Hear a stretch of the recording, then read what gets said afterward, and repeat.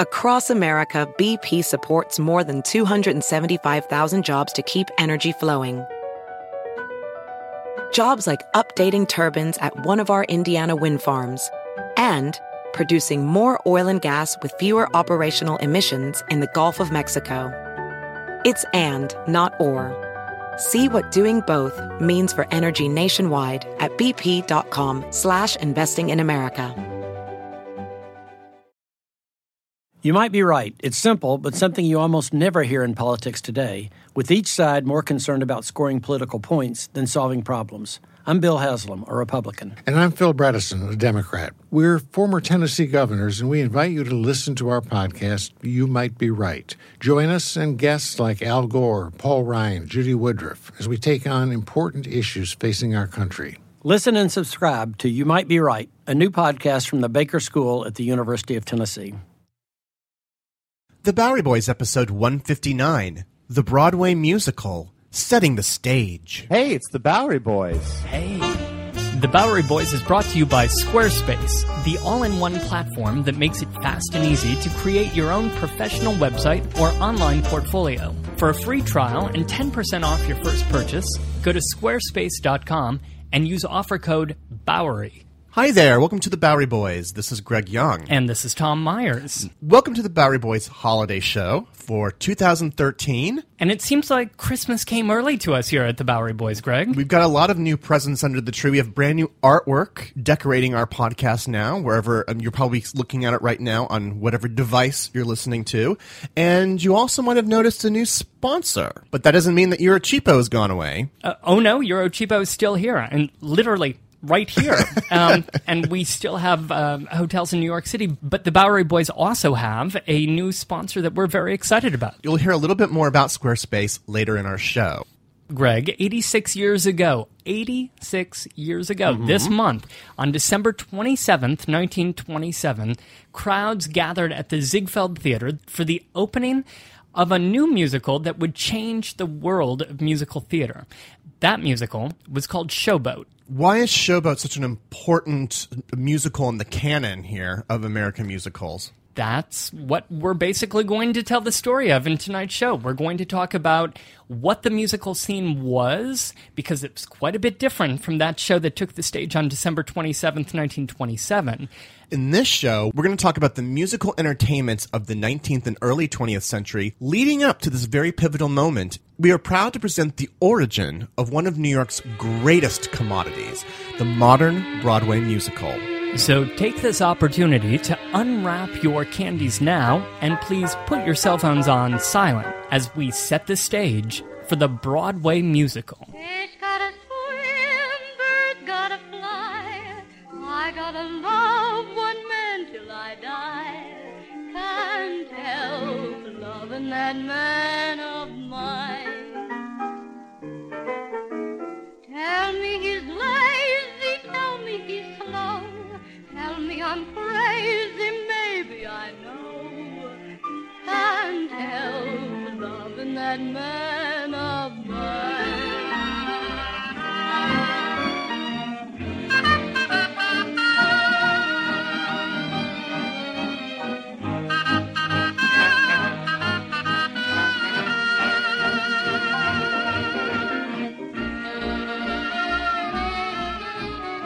Okay, Greg, well, I'm really excited to get started with the show, but just a quick question for you, some housekeeping here.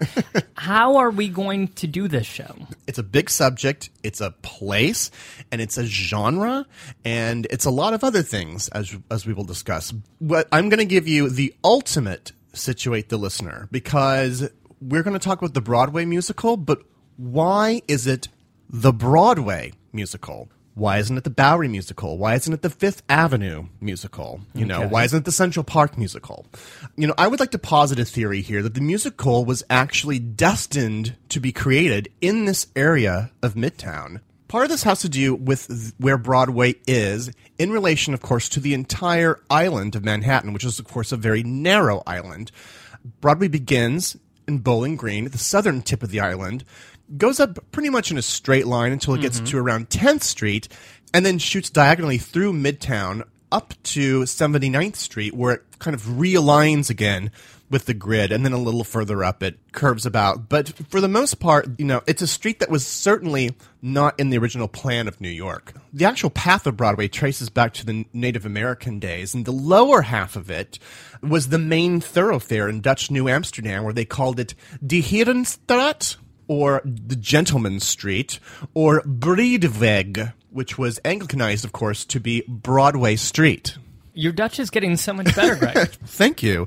In the Commissioner's Plan of 1811, Broadway was not meant to be part of this, elaborate lattice of avenues and roads. And with the grid plan, they wanted to knock out these irregular streets. Oh, yeah. That was the defining reason for the plan. However, it made practical sense a few decades later to sort of lock Broadway into that grid. And so they attached the lower half of Broadway with an upper part, which was Bloomingdale Road. So they attached those two together with that diagonal. Gotcha. And then it was at the major intersections like 23rd, 34th, 42nd, 57th that we would have these sort of collisions with avenues and thus have these big spaces. And as we've talked before, that is very ideal to have public entertainments there because there's more places for people to gather. Transportation is easier to catch in those places. Now, New York's very first theaters, of course, they obviously gravitated towards the center of the island. Like, for instance, there were no theaters along the waterfront. Now, the first theaters were around, of course, City Hall, but in the beginning of the 18th century, theaters did in fact move north. But it wasn't a certainty back then that Broadway would be the ultimate destination. In fact, in the early 19th century, some of the best theaters were actually over there on the Bowery. The Bowery Theater, for instance, at 46 Bowery, was built in 1826 and is near today's foot of the Manhattan Bridge. Now, had things stayed static in New York, we would in fact call it the Bowery Musical.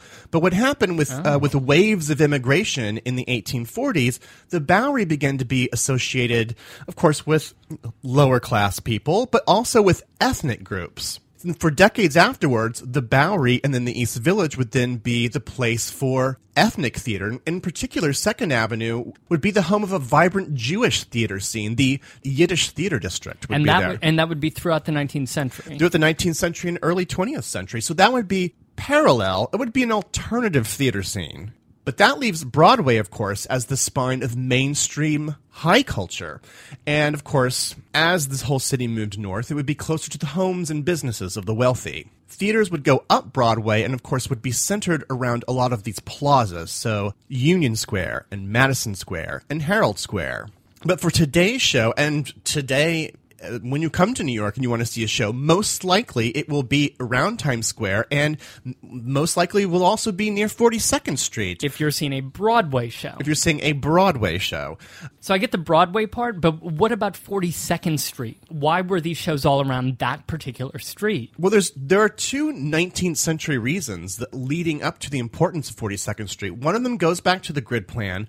If you remember, they made some cross streets wider than others so that it could accommodate cross-town traffic. Right. 14th Street, 23rd Street, 34th Street, and 42nd Street would also be one of these.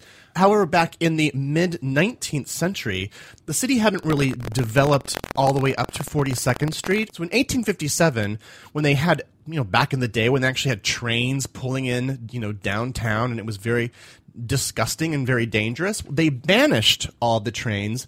Up to 42nd Street would be their terminus, and that is in fact where the Grand Central Depot, today's Grand Central Terminal, would be built. So because of that, and because of the particular time that it was built, 42nd Street became this sort of frontier. A frontier, if you will. But then the city then grew so fast that it grew up to 42nd Street. So thus a lot of prominence was put on this particular cross street, so much so that when the subway was built in 1904, that subway stop at 42nd and Broadway, which had been Longacre Square.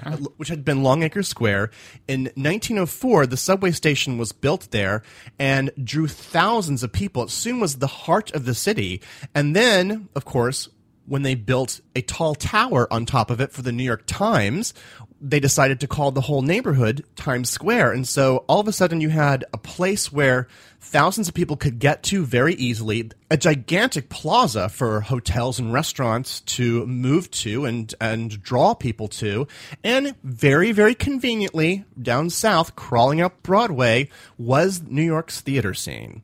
So that is how the whole industry, the musical industry, got to this particular area. But that's very geographic. You can fold your maps back in your pocket now. I think that we need to retrace our steps here, because I'm just telling you sort of where the theaters were, but what kinds of shows, what kind of musical shows in particular were working their way up Broadway here? Well, music itself had been an important part of New York's theater scene, but in terms of actual musical productions, in the 19th century, these shows were limited mostly to opera and operetta shows, vaudeville and burlesque shows, and minstrel shows. So, in essence, the three forms of music that people would go to the theater and enjoy in the early and mid-19th century were the opera. Right, and specifically, we're going to talk about light operas, the operettas, where you could usually find a show about a beautiful maiden and heroic prince. They were usually lighter operas that incorporated some moral tale and usually quite melodramatic and some would say overacted. And they were also in English, because Right. many of the proper operas actually were not. Right. A lot of these had very far-fetched plots, right? They Stiff were, wooden characters. and taking place in far-off lands. But those comic musicals were here in New York. So those were one major form. And you said vaudeville. Right, which we've talked about in other shows, especially Tin Pan Alley. It was basically a big variety show, a series of individual acts that would be performed one after the other on stage with a little easel propped up in the side announcing the next act. These could include singers, dancers, comedians, acrobats, even animal acts. Oh, yeah. In fact, a couple months ago on the blog, I wrote a story on a vaudeville star who was a talking dog. Really? Yeah. And What did he say? Well, he spoke 7 words in German. What's amazing to me is that, like, Auf Wiedersehen?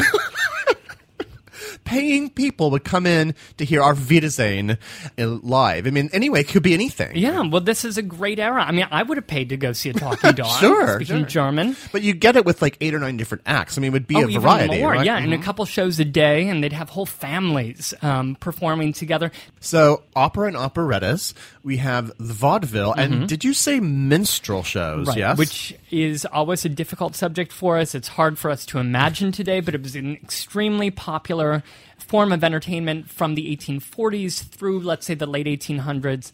These shows portrayed African Americans as silly, as buffoonish, and as also very musical. There were almost always, at the beginning, these would be white performers performing in blackface. After the Civil War, there were black performers who would also perform in blackface. Because it would become an opportunity to have an audience and to become a musical star yourself. So a lot of African-American singers took the plunge and, yes, entered the minstrel shows themselves. And this would still be around in some form in the 1910s and 20s, which we'll get to here in a second. That's less than a century ago. It's kind of hard to believe. And additionally, then, we would have the music hall scene downtown, some things happening over on 2nd Avenue in the Lower East Side, East Village. But those are the main forms of popular musical entertainment happening in the city. Now, I think that we'll need to save vaudeville and minstrel shows for another podcast to dig more into them, because those are fascinating subjects about American culture. But I'm going to look here into the mid to late 19th century about what the hot musical comedy shows of this era, the operettas and the various revues. So basically, if you were in the Gilded Age and you lived in New York City, what kind of musical shows were you going out to see? But if I think Gilded Age, I also think of Vanderbilts and Astors going for a night of music. So at the high end, we should add, have opera. Right. And we're not going to talk about respectable opera, but some of these shows would. Some people might take issue with that, Greg. But some of these shows that I'm about to talk about would become very popular and would draw audiences and stay open for months and months and months, but they wouldn't necessarily be, where the upper crust goes to mingle, essentially. So we're going to go back downtown to Broadway and Prince, to a place that I have devoted an entire Bowery Boys podcast on. Namely? Niblo's Garden. Yes. So I'm not going to get into the whole details of Niblo's, but it's one of the most popular stages in New York of the 1850s and 60s. It derived from an old pleasure garden, which is a precursor to a city park, which would be a privately owned land with trimmed hedges and all sorts of a variety of different activities and fireworks and things. But you would pay to enter. You would pay to enter this. But eventually the garden part would be repurposed for a swanky hotel, and then it had a small theater on site, and it would be expanded to become one of the greatest theaters of New York City. It hosted every type of top-tier event. The official premiere of Verdi's opera Macbeth was here at Niblo's Garden. Which sounds very highbrow. Yes, but what I'm about to talk about is not highbrow. In 1866, a most unusual show, which some called the very first musical, it's a very primitive form, a show called The Black Crook. It arrived here at Niblo's almost by accident. What happened in 1866 is there was a Parisian ballet troupe that was in town to New York, and they were going to perform at the Academy of Music. But unfortunately, the Academy of Music burnt down, and the impresario here at Niblo's was putting together a show based on a script and some music that he had, and decided to incorporate the ballet troupe into a musical spectacle. Sounds interesting. So what was the show about? Well, first of all, it was about 5.5 hours. Oh. Which is insane. I mean, these shows were not very tightly wound in the way that shows are today. The plot itself was malarkey, complete utter nonsense. I describe it a little bit in the old podcast, but in essence, it had characters with such names as Count Wolfenstein, Zamiel, the Archfiend, and Stalacta, the fairy queen of the Golden Realm. Now, these sound like really far-fetched characters. Is the Black Crook considered an operetta, or is this something else? It was a weird mishmash of things. It was a mixture of dancing ladies, a very melodramatic, stiff story that would have been taken from an opera. It had that sort of intention. It had fabulous sets and this epic quality to it that shows up to this time just didn't have. And it's those influences, I think, that people look back on this show and see the modern musical in those aspects of the Black Crook. Now, speaking of epic shows here, perhaps no name is more associated with musical theater in the 19th century than W.S. Gilbert and Arthur Sullivan. Gilbert and Sullivan. Yes. But I happen to know that these gentlemen are not at all New Yorkers and never were. No. They were both born and raised in London. Gilbert and Sullivan, of course, are responsible for a sophistication in storytelling. Their shows were a great mix of music and story, unlike anything that had come before. And so, again, this is another ingredient that's going to go into the modern musical. We sail the ocean blue, and across the ships of beauty, with over men and crew, and adventure through our beauty. Across the ships of beauty, with adventure through our beauty, with over men and crew, we sail the ocean blue. They, of course, debuted their shows in Europe, but arrived in New York in a most intriguing fashion and in unauthorized fashion. Sounds very theatrical. Do tell. So in 1878, in Europe, they debuted their classic show, the HMS Pinafore, right, which is this cheesy love story aboard a British vessel. It's still performed today. Oh, it's beloved. Absolutely. Captain's daughter and a sailor. This was created over a decade before the creation of international copyright law that was enacted in 1891, which protected foreign works when they arrived in the United States, and so that the writers and creators would get royalties. So, of course, we didn't have that law yet. So when this show was such a huge hit in Europe, when it leaked over to the United States, there were literally dozens of cheapened, bastardized versions of the HMS Pinafore, several shows going on all at once in New York City, and such a diversity of pinafores. You had minstrel versions, you had camped up drag versions where it would be all male cast. I found the city was crazy for pinafores. It's a craze. It's a total craze. There were many theaters like up and down Broadway with competing pinafores. I looked in a newspaper in 1879 in June, and over on 24th and Broadway, it was advertised as the ideal version of pinafore. But then 2 ads down from this in the newspaper, I saw another pinafore. It was the, quote, standard version, next to another advertisement that was an all-children's version of pinafore. So then the punchline here is that by the time the show officially came over, by the time that Gilbert and Sullivan actually crossed the Atlantic and brought an official production, everyone had already kind of seen it. HMS Pinna before.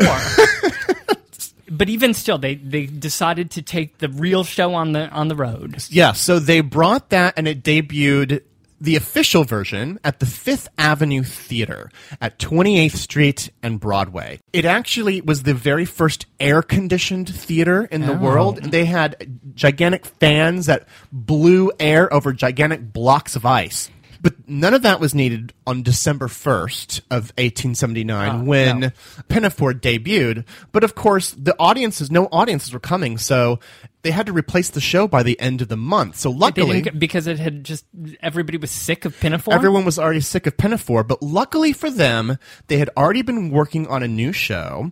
It's the only Gilbert and Sullivan show to make a premiere in America. This particular show, which they debuted at the end of the month.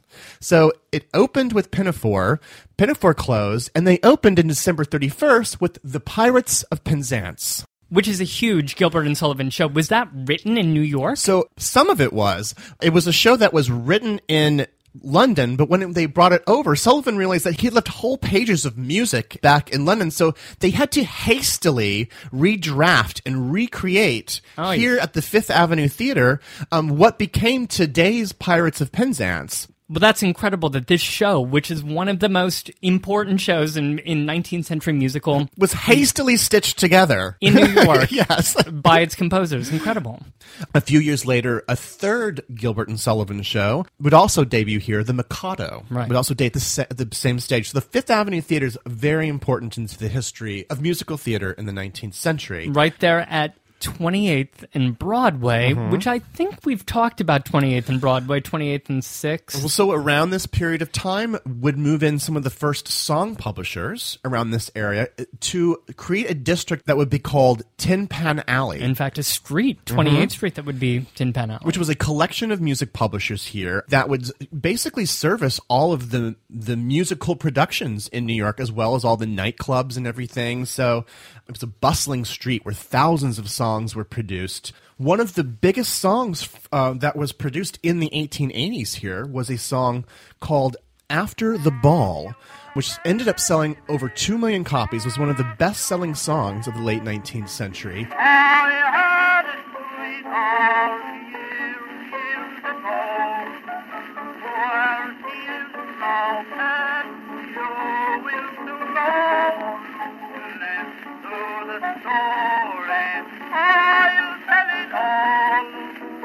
I believe her life lives after the ball. And indeed, this song would make its stage debut, because so many of the songs would. They would be written there on Tin Pan Alley and then rushed onto a stage. Now, After the Ball debuted in a show in 1891 called A Trip to Chinatown. Debuted at the Madison Square Theater at 24th and Broadway, so literally 4 blocks down from where it was created. And so is A Trip to Chinatown, is that an operetta, or is that some sort of vaudeville show? Well, it's a little bit of a variety show, if you will. There was a loose plot, totally ridiculous plot, which meandered, and several points during the show it forgot about entirely. It was set in San Francisco's Chinatown, including one strange aside by a gentleman who then breaks the show and sings another huge song from this, which was called The Bowery. That kind of treatment of music would be prevalent throughout the 1920s. So that's not really that unusual for this show, that it would be completely irrelevant.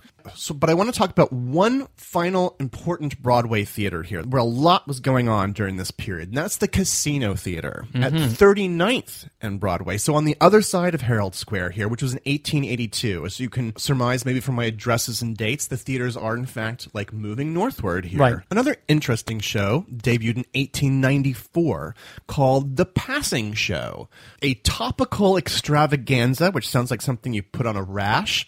The topical extravaganza, which is what they called it back then.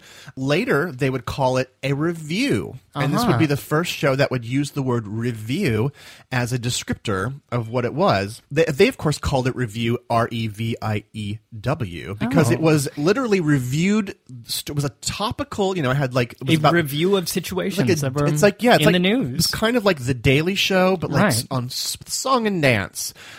Which is a good idea. Yeah, it's a great idea. They would have up to 100 people on stage dancing and singing at you. Sounds expensive. The following year, at the Casino, would be the debut of a composer named Victor Herbert, who would be a leader of these comic operettas. His show in 1895 was called The Wizard of the Nile. One final show, then I'll close the Casino here. On July 4th, 1898, the Rooftop Garden here debuted the very first all-black cast. So actual African-American singers and dancers here would perform in a show called Clorinda, The Origin of the Cakewalk by Will Marion Cook and Paul Dunbar. Many offensive songs and bad stereotypes meant to appease and make the white audiences feel comfortable with having black entertainers in front of them. Curious about this production is because it was the summertime on the rooftop. It'd be quite loud during the summer because things are really cooking and hot here in Broadway. They actually deleted all the dialogue, so it became literally almost an all-music show. So essentially, it's the first music review by the first black composer, Will Marion Cook. And you say that was performed on the rooftop, and there were plenty of theaters that had these rooftop gardens and they had separate shows happening in the theater downstairs, and then afterwards you could get drinks on the rooftop or dinner and see another show. The Casino's down on 39th Street. For the rest of our show, most of the action is going to be taking place north of here. That's true. So in 1900, we had 70 productions that were plays or musicals, plus 7 vaudeville and 6 burlesque theaters operating. And most of these were around Broadway. Yes. Okay. Tickets for the best seats in the house would be about $1.50 or $2, which would run about $40 to $55 in today's money. Toward the end of the 19th century, shows had started to go on the road. So they would, make a big splash in New York, and then they'd head out on a circuit of performances around the country. But because of this, they need to have like a business infrastructure behind them. Because it was expensive to get the shows and also the stars to show up in Cleveland and Detroit or whatever. They wanted it to be very efficient. So theater owners and producers came together, and they formed something called the Syndicate, and it was led by Abraham Lincoln Erlanger, who was a powerful talent booker from the South. They were the head of the Claw and Erlanger Syndicate. They owned, among other things, the New Amsterdam Theater right there at 42nd Street and Broadway, which was the home to Ziegfeld and had a great, fabulous rooftop garden of its own. If you were a New York show and you wanted to play in Milwaukee or in Madison or in San Francisco or Cleveland, you had to play by the rules of the Claw and Erlanger Syndicate. You had to take their rates, they set the ticket prices, they had a monopoly. So there were a lot of people who weren't into this, including other theater owners who didn't want to participate in this particular scheme. A trio of brothers, the Schuberts from upstate New York, took on the syndicate, and they developed their own chain of independent theaters. Ironically, they would ultimately win out against the syndicate. There are still Schubert theaters around the country, but you don't hear anymore about the Claw and Erlanger syndicate. That's true, but the whole world of the musical that's about to arrive here, this is the context. It's like this big war between these two warring theater organizations. And people were participating. Like I said, Ziegfeld, was one of the syndicate theaters.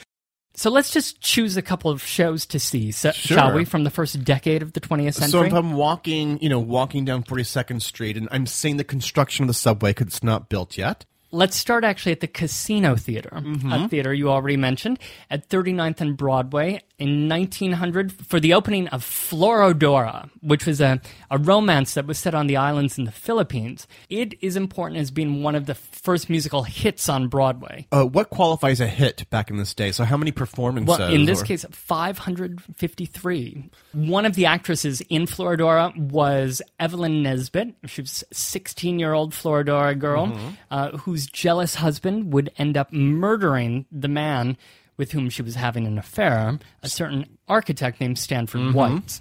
So Florodora, down at the casino. Right. Very hot stage at this time. But if we walk north, what other delights might we see here? Well, as you said, the Broadway Theater District stretched way up north to Columbus Circle. So let's go all the way up to the Majestic Theater, where on October 13th, 1903, the operetta Babes in Toyland opened, which was one of Victor Herbert's operettas. Herbert, who you have mentioned.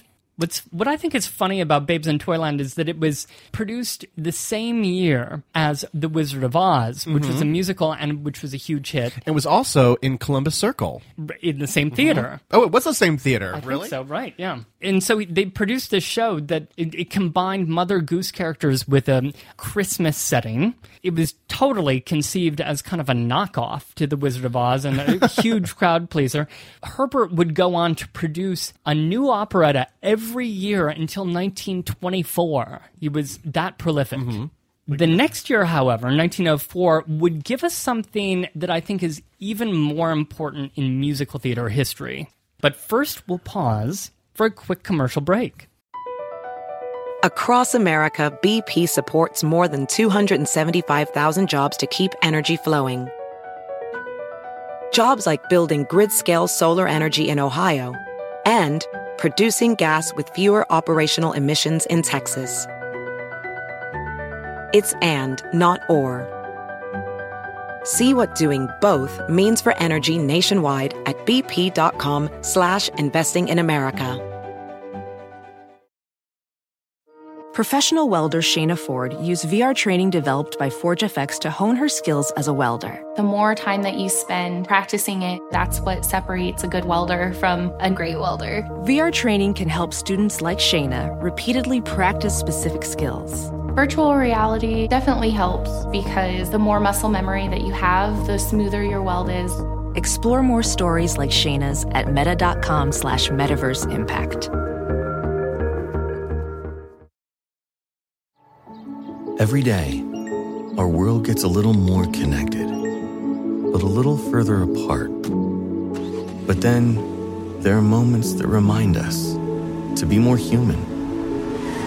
Thank you for calling Amica Insurance. Hey, I was just in an accident. Don't worry, we'll get you taken care of. At Amica, we understand that looking out for each other isn't new or groundbreaking. It's human. Amica, empathy is our best policy. And now, back to our show. Give my regards to Broadway. Remember me to Herald Square. Tell all the gang at 42nd Street that I will soon be there. Whisper of how I'm yearning. And there we have, of course, Give My Regards to Broadway, which is doubly appropriate in its context right now, not just because we're talking about the Broadway musical, but because I'm taking us in 1904 to the show Little Johnny Jones, which was the first big hit of George M. Cohan, and it was in this show at the Liberty Theater on West 42nd Street that Give My Regards to Broadway debuted, along with the other showstopper, Yankee Doodle Boy. So a huge star now in the Broadway universe has debuted here, George M. Cohan. Right, a wise-cracking, energetic Irish-American. He's the ultimate song and dance man. He could write shows, he could compose music, he directed, he produced, he owned a theater by the end of his life. He quote, ruled Broadway for nearly 20 years. Well, he's so associated with Broadway that there's an actual statue of him in the middle of Times Square. Indeed he does, right by the TKTS booth. Where you buy your Broadway tickets today. Right, half off. What was it like to see a Cohan show? So I'm trying to picture, is it more vaudeville? But it's also musical comedy because we're putting him in this show. So I'm assuming the things that he contributes would lead to the modern musical. Well, like Little Johnny Jones, most of his musicals or most of the plots are largely forgettable, kind of fluffy, silly old shows that gave him an excuse to use his songs and as many pretty girls as possible. His character that he would play would be highly energetic. He would be like high-kicking across the stage, right? The same kind of like high-kicking, brash personality that we associate today with like a really razzmatazz Broadway character was originated by George M. Cohan. He kind of created this ideal of this sort of over-the-top, energetic, pushy performer. That came from Cohan. They mixed a sort of patriotism with a certain optimism, and this became defining features of not just Broadway songs, but Broadway shows. He inspired millions of future stage children in their own musicals with great enthusiasm. He deserves that statue at Times Square. Now, jumping ahead a few years to 1911, we could bear witness for the first time in a show to the hit song Alexander's Ragtime Band by Irving Berlin.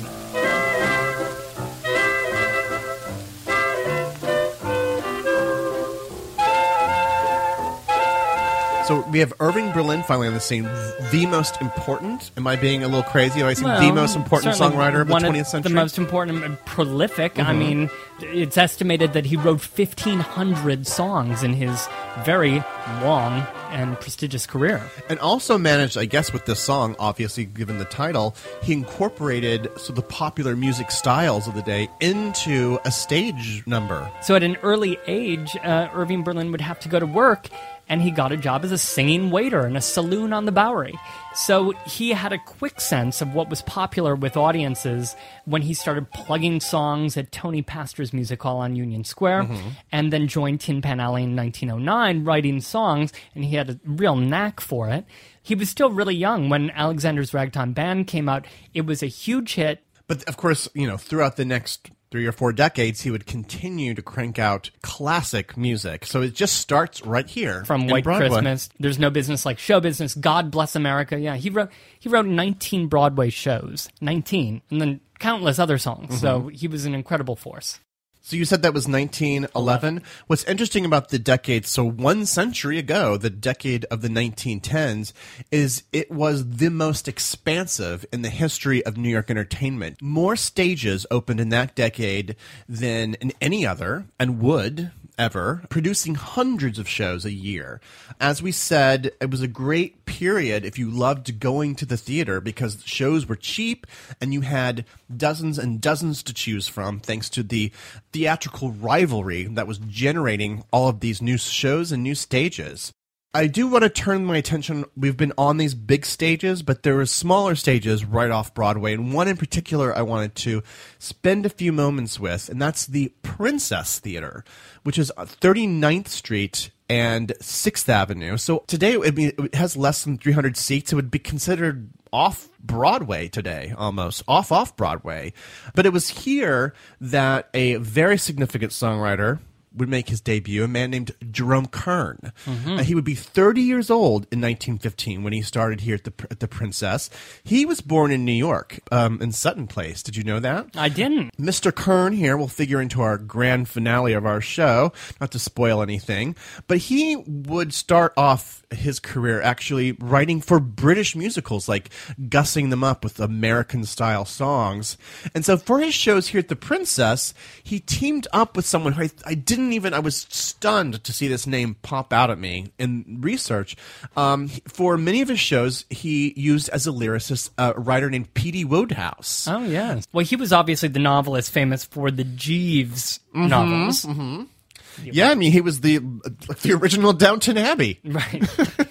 So Wodehouse and Kern made these quaint little musicals here at the Princess that were incredibly influential, but very funny names like Oh Boy and Oh Lady Lady and Leave It to Jane, or three of the big shows, all involving elopements, comic mix-ups, very Three's Company-ish, if you will. They sound great. So aside from these comedic complications, were these musicals notable for anything else? They were, number one, because they were kind of faster paced. They had a little bit more of a sense of dramatic narrative and pushing the story forward. But also their presentation, because it was just a smaller stage, and they didn't have as much money, so they would be commonplace environments. I would call it the fabulous ordinary, where songs and situations were about normal people who were dressed down, plain clothed. You know, they wouldn't be in these fine, fancy frocks that would populate the shows of the late 19th century.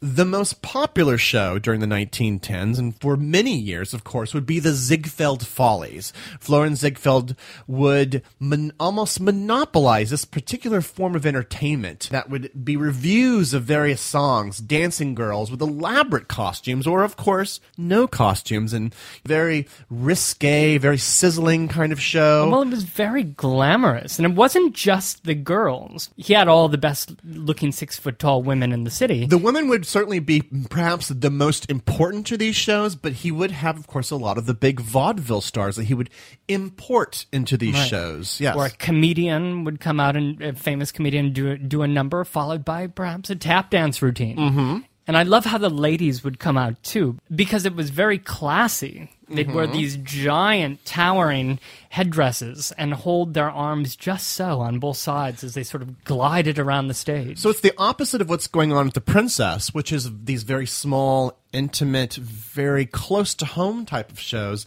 These in the Ziegfeld Follies, and of course his Midnight Frolics, which would be the sort of like rooftop garden, more adult-themed kind of shows, they would be super exotic, big-budget, gigantic production numbers, and just loaded with top-tier talent. And these would be at the New Amsterdam Theater? They would be at the New Amsterdam and at the Folies Bergère Theater, also on Broadway. What's interesting about these follies is that they would be the predominant form of musical stage entertainment here, but would inspire tons of different kinds of knockoffs. Oh, right. Vanities. You remember I said The Passing Show, which had been debuted down at the casino? That was dragged out and brought back by the Schuberts, this topical extravaganza. In fact, George Gershwin would write for The Passing Show. And Gershwin would get his start as well in George White's Scandals, which would run from 1919 to 1939. But just to be clear, what the real draw of all of these shows were, I have a copy of the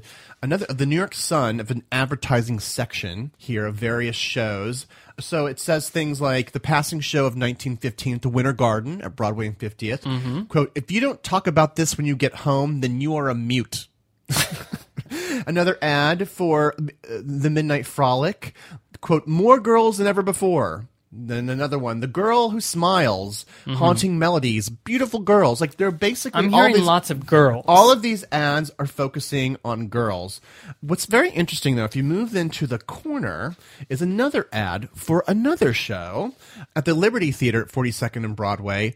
D.W. Griffith's A Birth of a Nation. So that is, of course, a movie, and a very controversial movie at that. And a silent one. And a silent film. So we're dealing with two forms of entertainment that would butt heads in this neighborhood for decades. But it's interesting at this time that you would have these three-dimensional song and dances vying for attention with silent films in black and white. Over there, send the word over there, that the Yanks are coming, the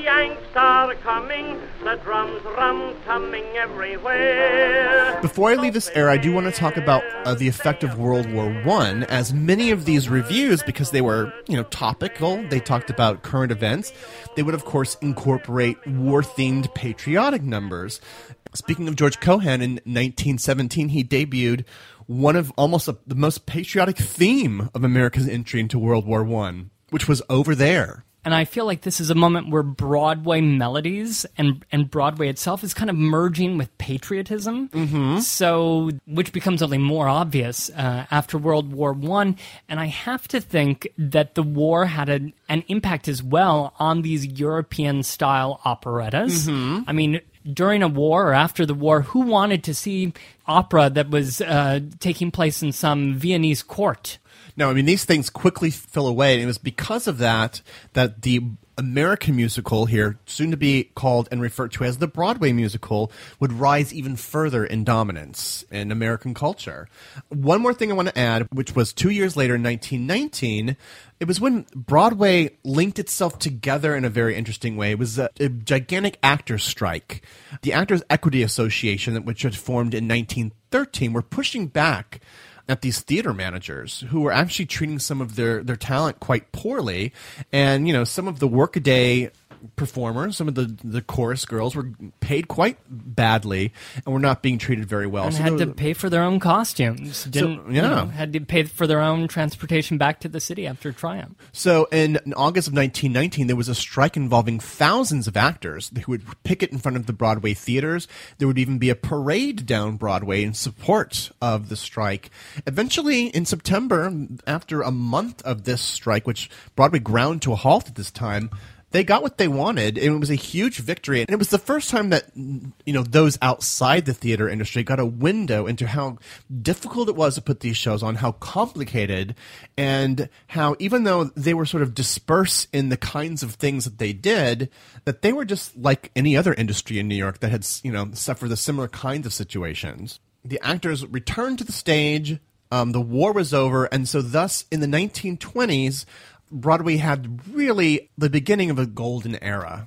The author David Hammack says, quote, "By the early 1920s, Times Square provided the largest, brightest stage for the presentation and sale of commercial culture in the United States."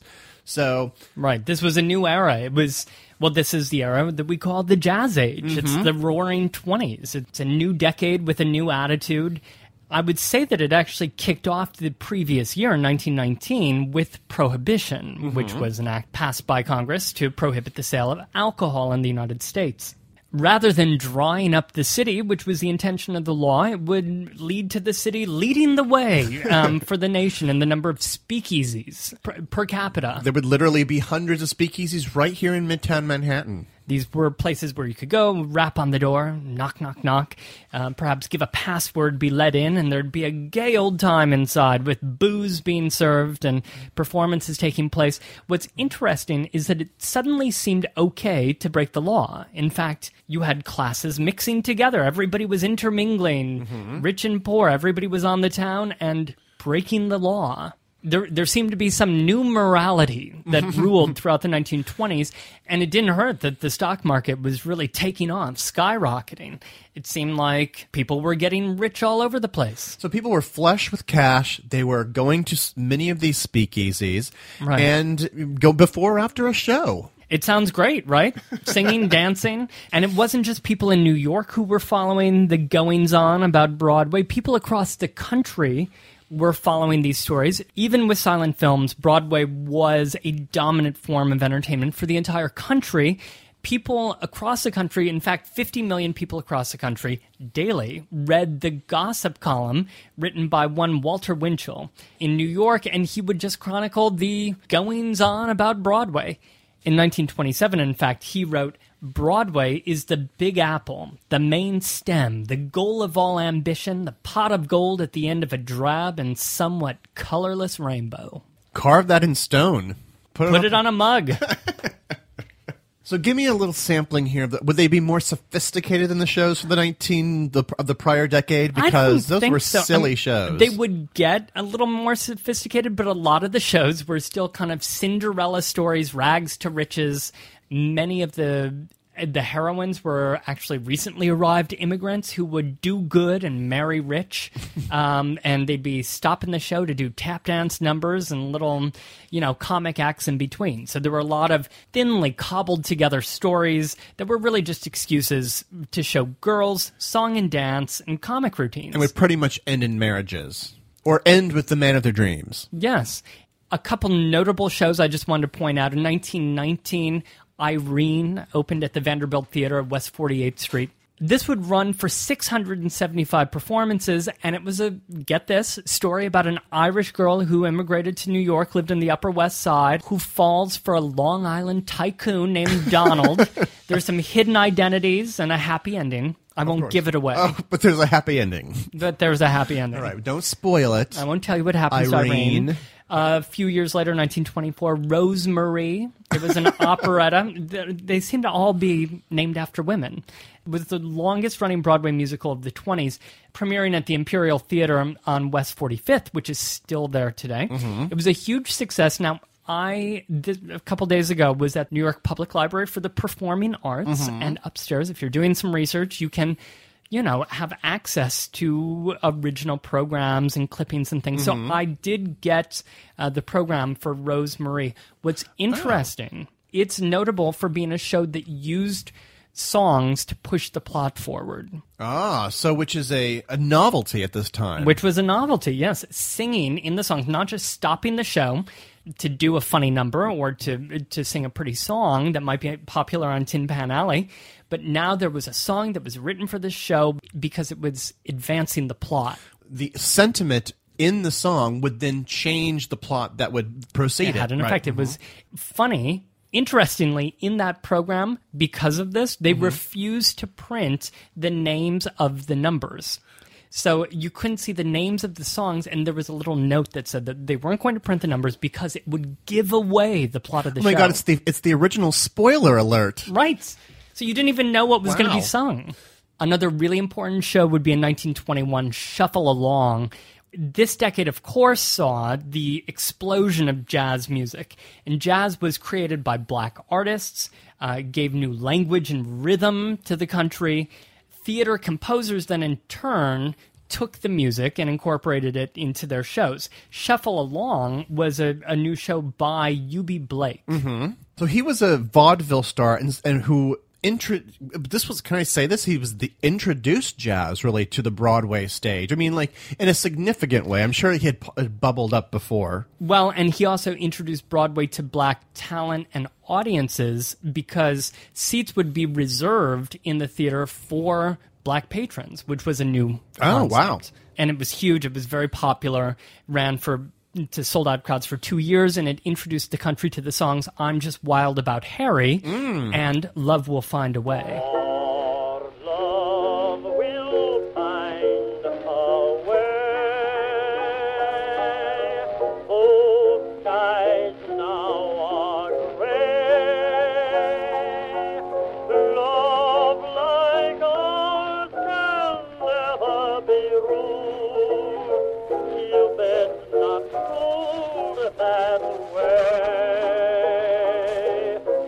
Right here in the eye, clouds will soon roll by. Though fate may lead us astray, my dearie, mark what I say. Love will find a way. But the biggest show of the 1920s, and the show that we've culminated to, the show that we finally arrived at, The year that we finally arrived at, 1927, in which 250 shows would open on Broadway in 1927, 50 of which are musicals. Can you imagine if 50 musicals opened in a year here? That's crazy. And the biggest show that year was Good News, which is something we completely have forgotten about. It was like a varsity drag show. No news. Right. But the show that opened on December 27th, 1927, at Ziegfeld's New Theater was Showboat, a musical by Jerome Kern and Oscar Hammerstein II. So it's been a while since I've seen Showboat. Though, give me the basic plot here. It's based upon a book, Edna Ferber, right? The novel from 1926, and it follows the story of the lives of the people working and living on the Cotton Blossom, which is a river showboat along the Mississippi River. And the action takes place over the course of 4 decades. So it's really an epic show. It's taken this from past shows. We've lived through a lot of epic shows, but this is in a very different style. It's much more serious. It's very serious, and it's extremely important. It's a breakthrough for musicals in the way that it treated the songs. They really did move the plot forward. They were taken seriously themselves. They were constructed to work as a whole piece. So you didn't have any more instances of the story of the show stopping so that a famous performer could come out and do a song and dance number and then back to the story, and then it would stop and do a dance routine. None of that. No needless interruptions. No.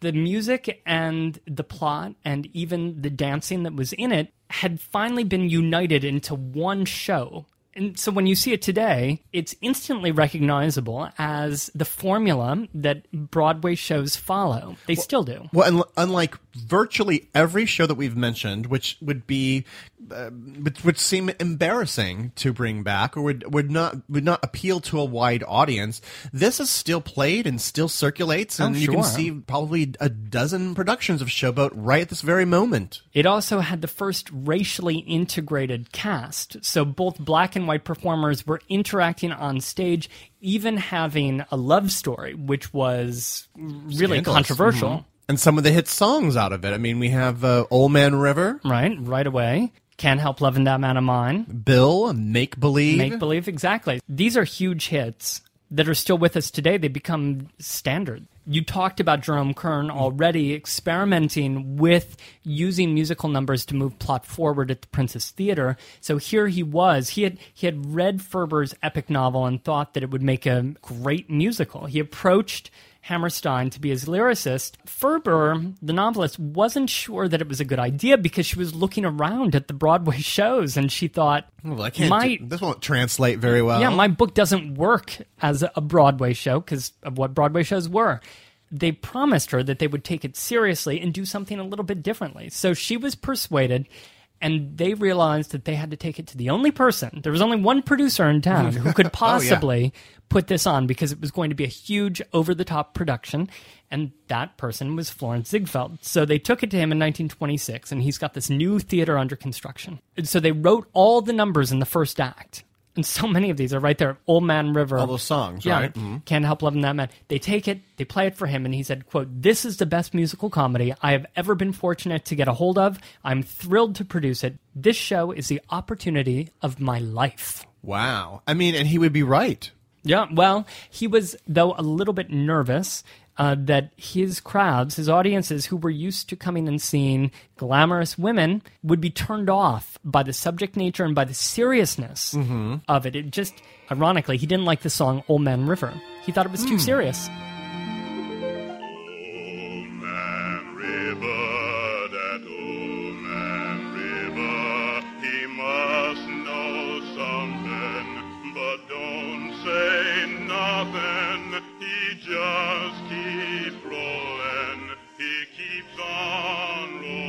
Well, it's a very serious song. Right. I mean, holding that up next to any of these trifles, you can't. It's a song that's sorrowful, that tells of problems and of deep troubles, and it holds the whole show together. It's sung throughout the show to show the passing of time and troubles that people take with them. And would, of course, be famously performed by Paul Robeson. Right, who was not in this original production. He was not able to. He was supposed to be in the original, but he was not able to because the show took longer to put together than anticipated. In fact, it was not the debut show for Ziegfeld because it wasn't ready in time. So it's actually the second show that was ever performed at the Ziegfeld Theater.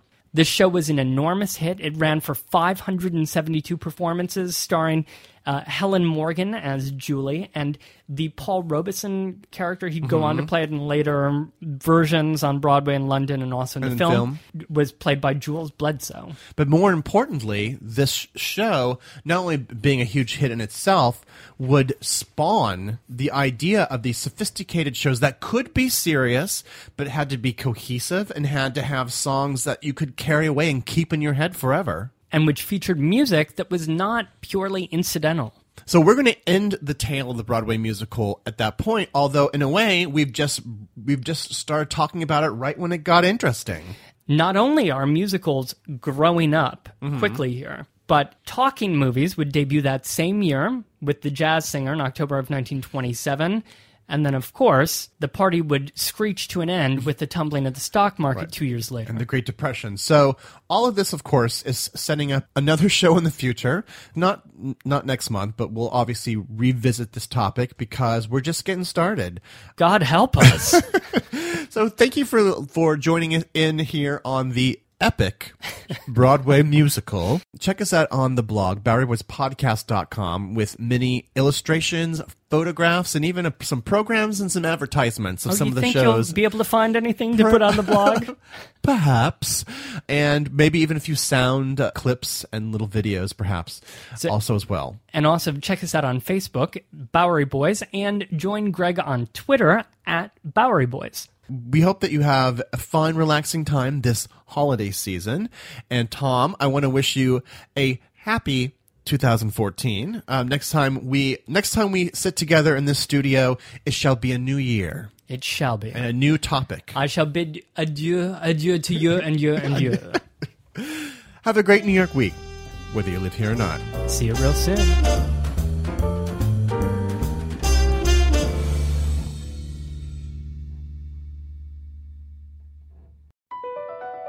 BP added more than $70 billion to the U.S. economy in 2022 by making investments from coast to coast. Investments like building charging hubs for fleets of electric buses in California and starting up new infrastructure in the Gulf of Mexico. It's and, not or. See what doing both means for energy nationwide at bp.com/investing in America.